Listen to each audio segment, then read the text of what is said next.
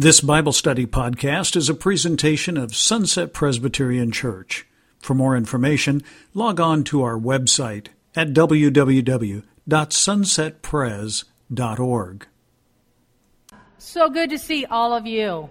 We met last week, and we're kind of gearing up, and so I want to just hit right off the bat. I want to go right into the Word. We'll read it, and then we'll pray, and then we'll see what Luke has for us as he penned this book many, many years ago. This is Jesus taken up into heaven. In my former book, Theophilus, I wrote about all that Jesus began to do and teach until the day he was taken up to heaven after giving instructions through the Holy Spirit to the apostles. He had chosen. After his suffering, he showed himself to these men and gave many convincing proofs that he was alive. He appeared to them over a period of 40 days and spoke about the kingdom of God. On one occasion, while he was eating with them, he gave them this command: "Do not leave Jerusalem, but wait for the gift my Father promised, which you have heard me speak about. For John baptized with water, but in a few days you will be baptized with the Holy Spirit." So when they met together, they asked him, "Lord, are you at this time going to restore the kingdom to Israel?" He said to them, "It is not for you to know the times or dates the Father has set by his own authority, but you will receive power when the Holy Spirit comes on you, and you will be my witnesses in Jerusalem and all Judea and Samaria, and to the ends of the earth." After he said this, he was taken up before their very eyes, and a cloud hid him from their sight. They were looking intently up into the sky as he was going, when suddenly 2 men dressed in white stood beside them. "Men of Galilee," they said, "why do you stand here looking into the sky? This same Jesus, who has been taken from you into heaven, will come back in the same way you have seen him go into heaven." Then they returned to Jerusalem from the hill called the Mount of Olives, a Sabbath day walk from the city, which is about 3/4 of a mile. When they arrived, they went upstairs to the room where they were staying. Those present were Peter, John, James, and Andrew, Philip and Thomas, Bartholomew and Matthew, James, son of Alphaeus, and Simon the Zealot, and Judas, son of James. They all joined together constantly in prayer, along with the women and Mary, the mother of Jesus, and with his brothers. Let's pray. Father, I am humbled beyond belief that you have entrusted in us, in me, the mission of spreading the good news. Lord, you know each person's heart this morning. You promise that you will meet all our needs. Lord, you are sovereign over all. You hear and see every heartache, every sigh, and every victory. You are God, and you are the great I am. Lord, I confess in the complexity of life here in this season, I do not acknowledge answered prayer often enough because I'm such a needy person. You answer a prayer, and I don't take the time to stop and acknowledge and praise your name before I speak to you about another need. Sometimes I have to fight to see the direction in which you are guiding me. Sometimes I experience more closed doors than open ones. Your power, Lord, that you have given to us through the Holy Spirit is so unexplainable. It is astounding. It is risky. It is scary. It is powerful. As I leaned back into my chair earlier this week in preparation for this time with my sisters in Christ and thought about a verse that ministered to me in the past and ministers to me today, and this one came to mind. Rejoice in the Lord always. I will say it again. Rejoice. Let your gentleness be evident to all. The Lord is near. Do not be anxious about anything, but in everything, by prayer and petition, with thanksgiving, present your request to God. And the peace of God, which transcends all understanding, will guard your hearts and mine in Christ Jesus. And this is my prayer for us, dear sisters, that same prayer Paul prayed for Timothy and the fellow believers in the Philippians as we begin digging into Acts this year. I pray that our love may abound more and more in knowledge and depth of insight, so that you and I may be able to discern what is best and may be pure and blameless until the day of Christ, filled with the fruit of righteousness that comes through Jesus Christ, to the glory and praise of God. Amen.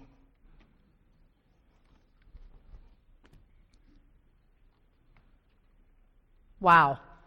This first part of Acts has tons, and to limit it and to even pick and choose what God was leading me into was difficult.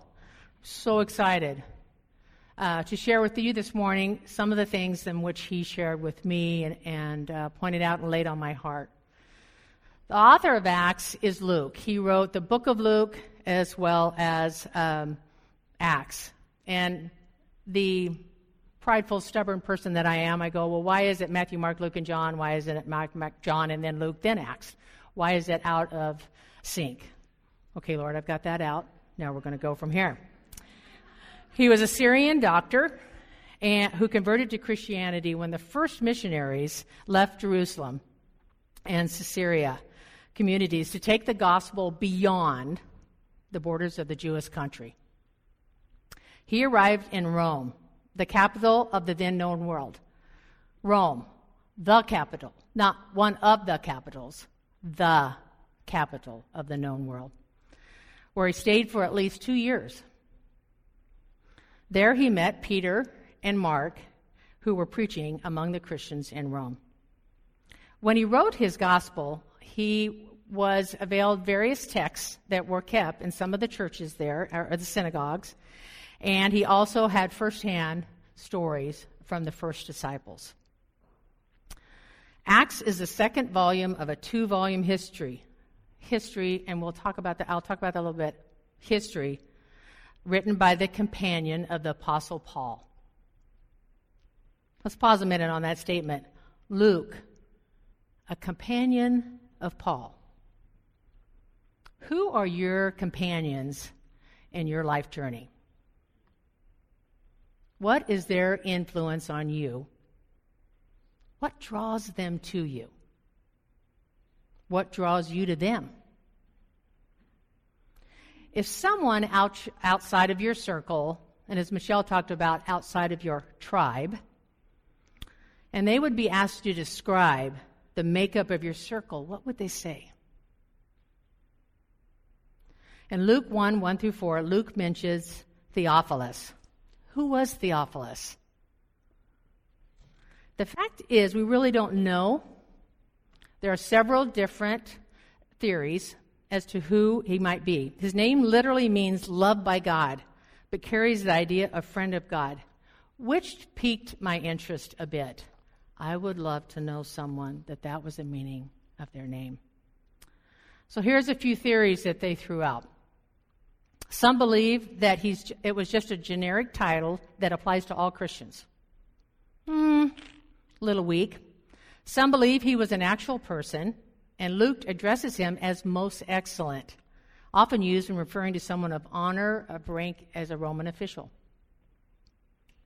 Some believe he was a wealthy and influential man in the city of Antioch. He could have been a wealthy benefactor for Paul and Timothy on their missionary trips. And so it would be important for Luke to come back and report with accuracy to his benefactor. Some believe that he could have even been a Jewish high priest. Some believe he even could have been a Roman lawyer that defended Paul during his trial in Rome. While each of these theories hold possibilities, it seems most likely that he was a high-ranking or influential Gentile from whom Luke wanted to provide a detailed historical account of Christ and the spread of the gospel throughout the Roman Empire. Who Theophilus was does not really matter, but what Luke wanted to convey to him and to us is of the most importance, that you and I have certainty concerning the things we have been taught and are indeed true and trustworthy. And he wanted to make that point. In James Boyce's commentary on Acts, he states, Luke does not merely give us a history of the early church. He tells us that there is a plan to history. God is unfolding it. That plan does not have to do with the rise and fall of empires. It does not have to do with one race or people being more influential than another. The Bible does not look at history as having to do primarily with individual successes or attainments. The meaning of history is in God's work. God reaching down into the masses of fallen humanity and saving some hell-bent men and women, bringing them into a new fellowship, the church, and beginning, and in the study she even highlighted the word beginning to work in them in such a way that glory is brought to Jesus. That is what Luke is writing about as he unfolds these events. Let's step back in time a bit and look at the culture in which Luke penned his book in ancient Rome. If you pause long enough, you can see many parallels to today. As with many cultures, a person's quality of life depended on many ways on their rank within the social structure. Same today. Rich. For wealthy Romans, life was good. They lived in beautiful houses, often on the hills, outside of Rome, away from the noise and smell. They enjoyed an extravagant lifestyle, luxurious furnishings, and surrounded themselves with servants and slaves to cater to their every desire. Many would hold exclusive dinner parties and serve their guests the exotic dishes of the day. The poor.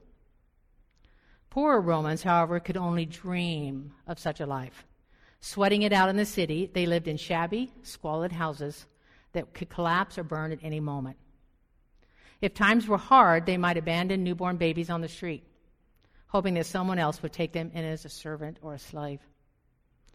Poor in wealth but strong in numbers, they were the Roman mob, who relaxed in front of the popular entertainment of the time. At that point in time, it was chariot races or the gladiators. The man was the head of the household, whether rich or poor. Each evening, all men visited the baths. Let me tell you, all classes.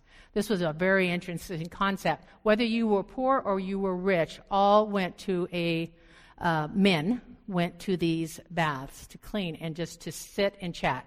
It was like a huge Starbucks with a big pool and the metal.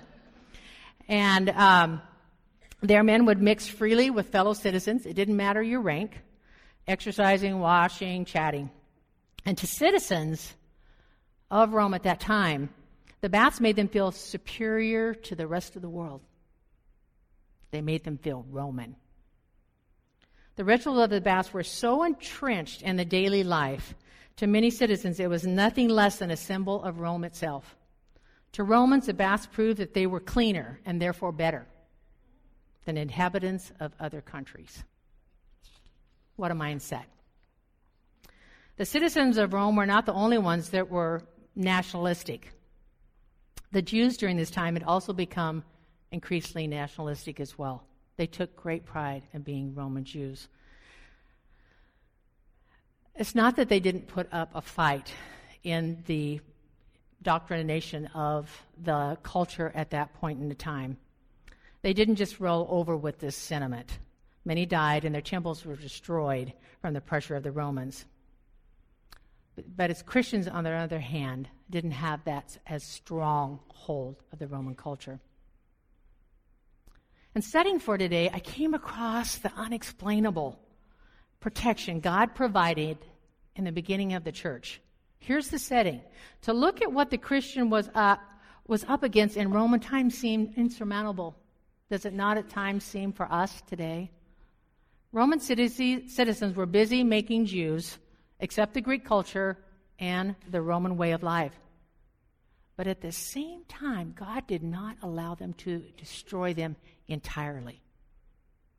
Unexplainable. The Christians were not nationalistic, but they had their stance, which was so anti-Roman culture, as Jesus as the one true king of the world stood in stark contrast to Roman, a worship that tolerated all gods. Furthermore, Christianity only served as an allowed religion because it was viewed as a sect of Judaism. Look how God works. Unexplainable. Is Luke's audience much different than us today?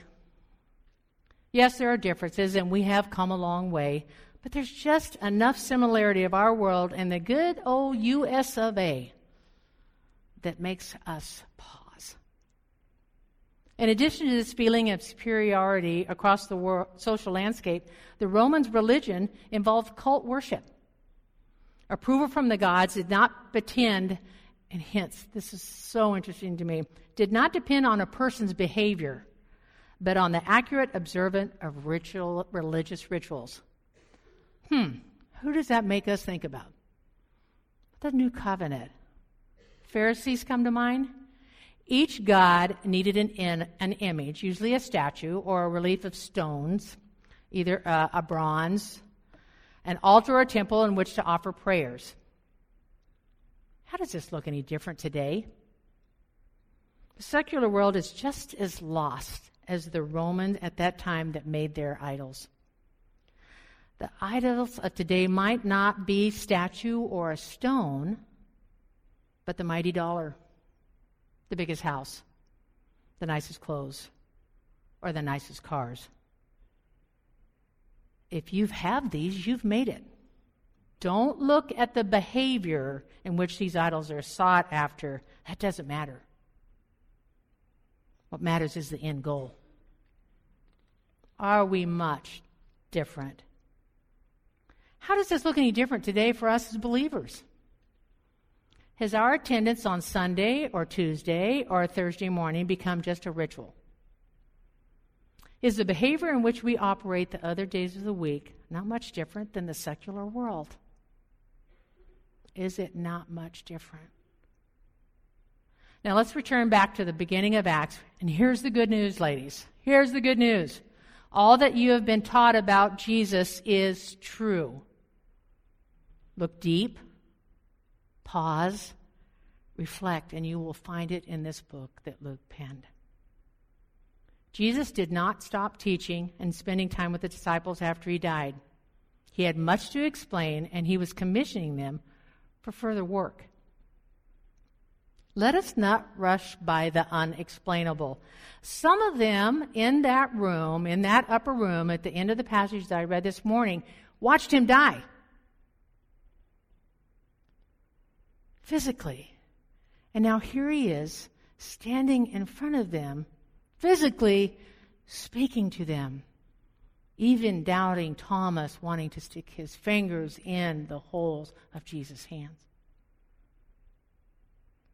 I love this quote in James' Voice Commentary on Acts. Jesus taught about God, but he did not merely teach. He showed what God was like. Do we, in those times between Sunday, Tuesday, Thursday, show what God is like, and sometimes even use words if necessary? They came together because the Christ they had known and loved was alive. He had conquered death. Tons to wrap around in their minds and their hearts. Unexplainable. He not only appeared in the room with the disciples and the others, but at other locations, as it was shown in the book of John and 1 Corinthians. But with all of this, good news comes a bit of a warning in the book of Joel. We find in Joel, in chapter 2, 28 through 29, this. And afterward I will pour out my spirit in all people. Your sons and daughters will prophesy. Your old men will dream dreams. Young men will see visions. Even on my servants, both men and women, I will pour out my spirit in these days. Good. He prophesied. He knew that it was coming.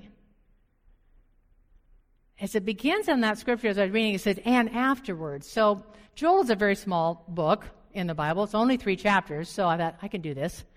Go back. And afterward, what was happening at that point? Joel would speak of this. Joel was a prophet, and he was warning Judah of impending judgment because of their sins, and urged them to turn back to God. The commentary on the beginning of Joel in the Life Application Bible reads, a single bomb devastates a city and the world is ushered into nuclear age. A split atom, power and force such as never been seen. At a launch site, rockets soar, roar, and a payload is thrust into space, discoveries dreamed of for centuries are ours as we begin to explore the edge of the universe. Volcanoes, earthquakes, tidal waves, hurricanes, and tornadoes unleash uncontrollable and unstoppable force. And we can only avoid them and pick up the pieces. Power, strength, might. We stand at awe at the natural and man-made display.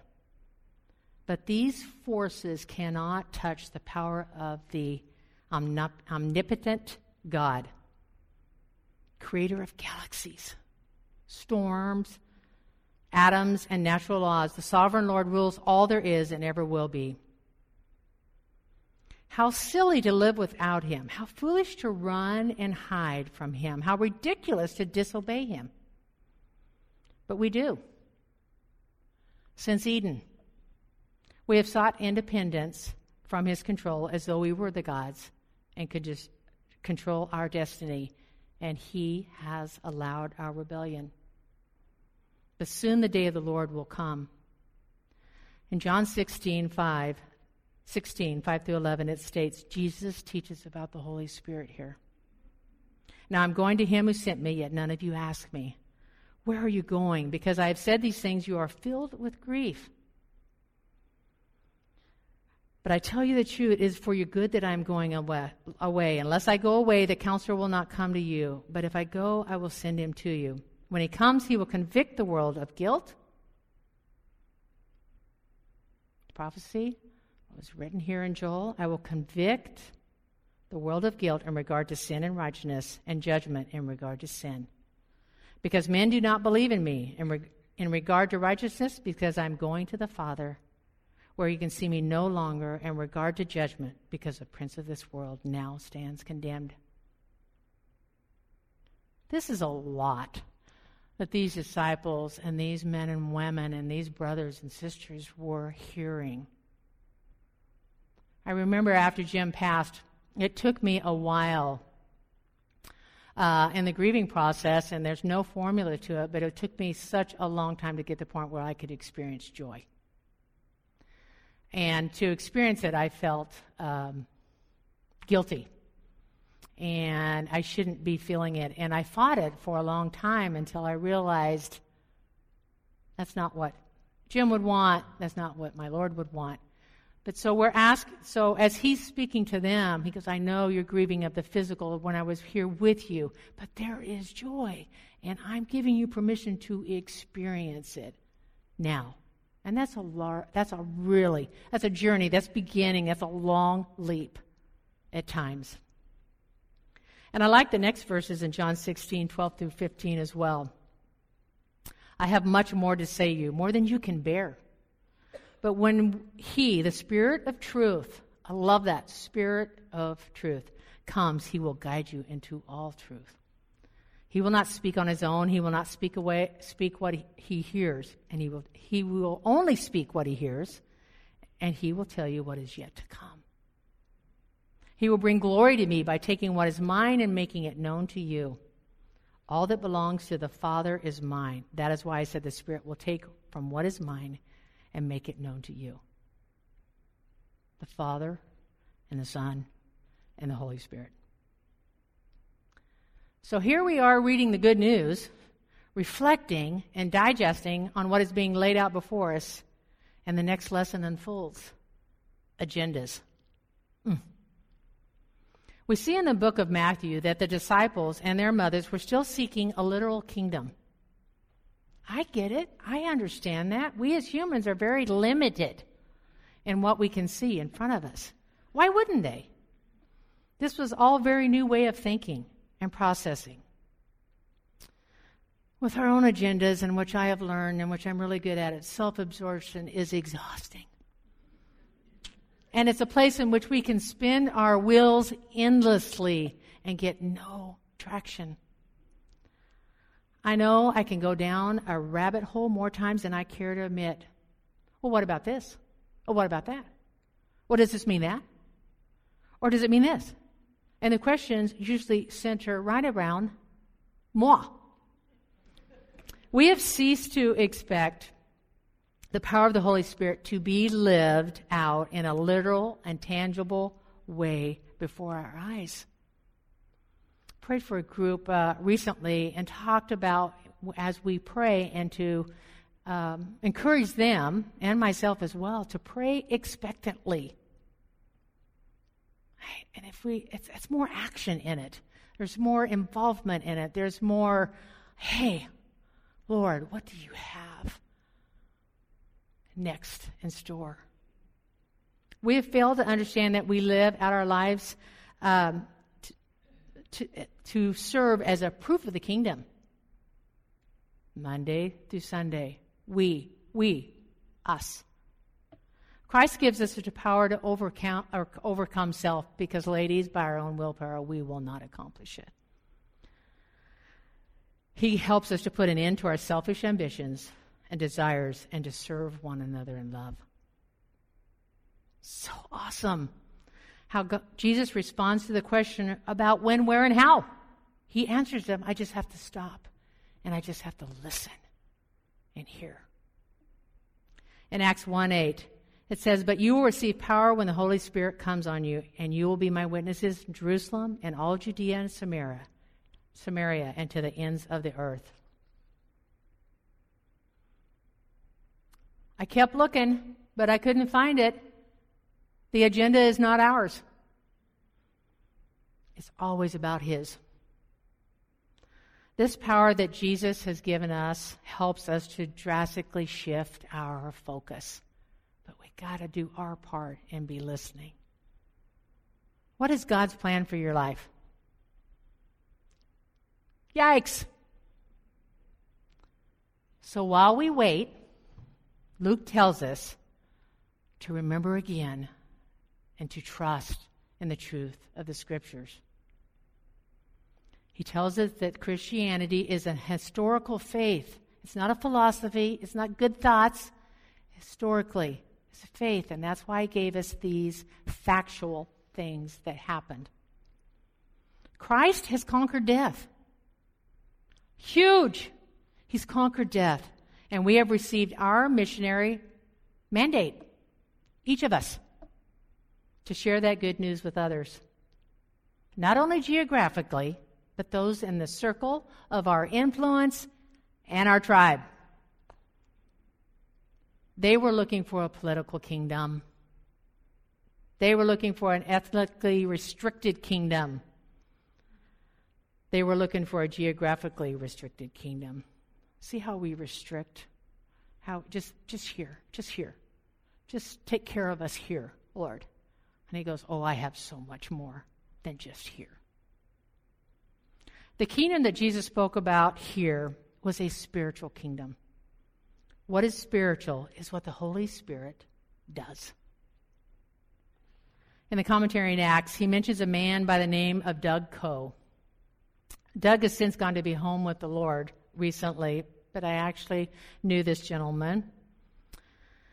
James Boyce, the author of the commentary that I read, was in a meeting in Washington, D.C., in which numbers of us, this group of men, were talking about the impact of Christians upon culture. We were talking about various Christian social service agencies and what we should be doing. We mentioned the importance of having Christians involved in government. Present at this meeting was Doug Coe, a man whom God has used in a remarkable way over the years. Coe is so successful in what he does that you almost never hear of him. He works behind the scenes.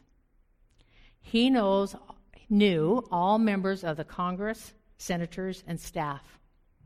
He meets with them, he met with them, and he prayed with them.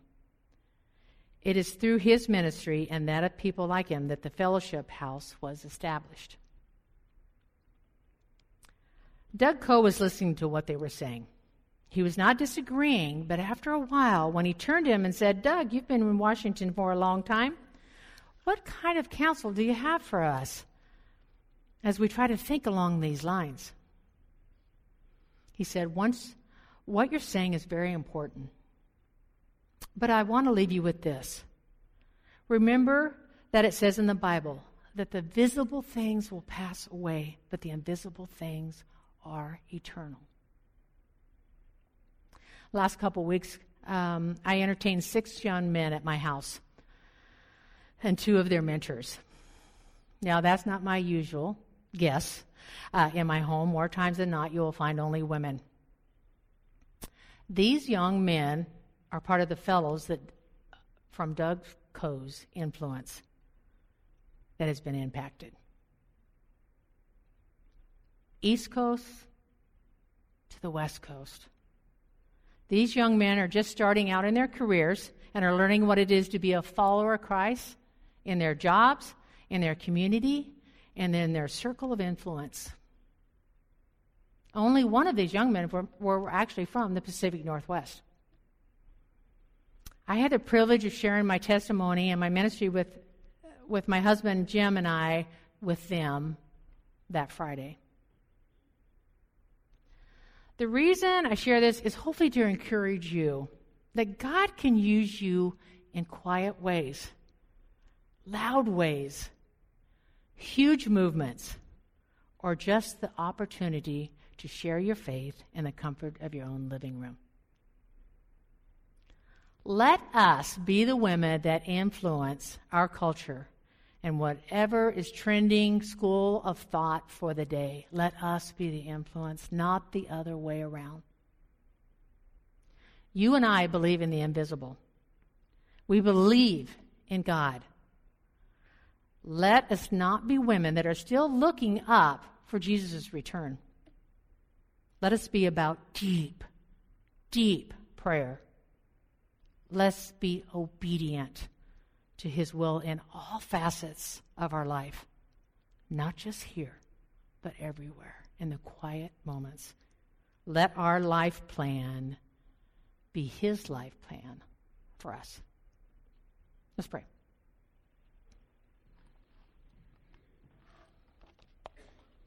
Father, I just give you thanks and praise again for these women's faces that they look out on this morning.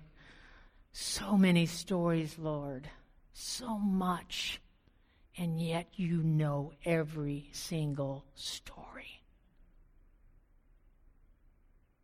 Lord, as we dig in more into the book of Acts, we want to be women of action. We want to hone in on those gifts that you have given us of who we are and what we are. We want to be in our sweet spot, Lord, but then in those sweet spots, those are good, but when you ask us to step out of those sweet spots sometime, Lord, may we be the women that say yes. Lord, I pray that it will be rich conversation in the small groups. And I pray that those rich conversations and those prayer times will then be the platform on which we go out this next week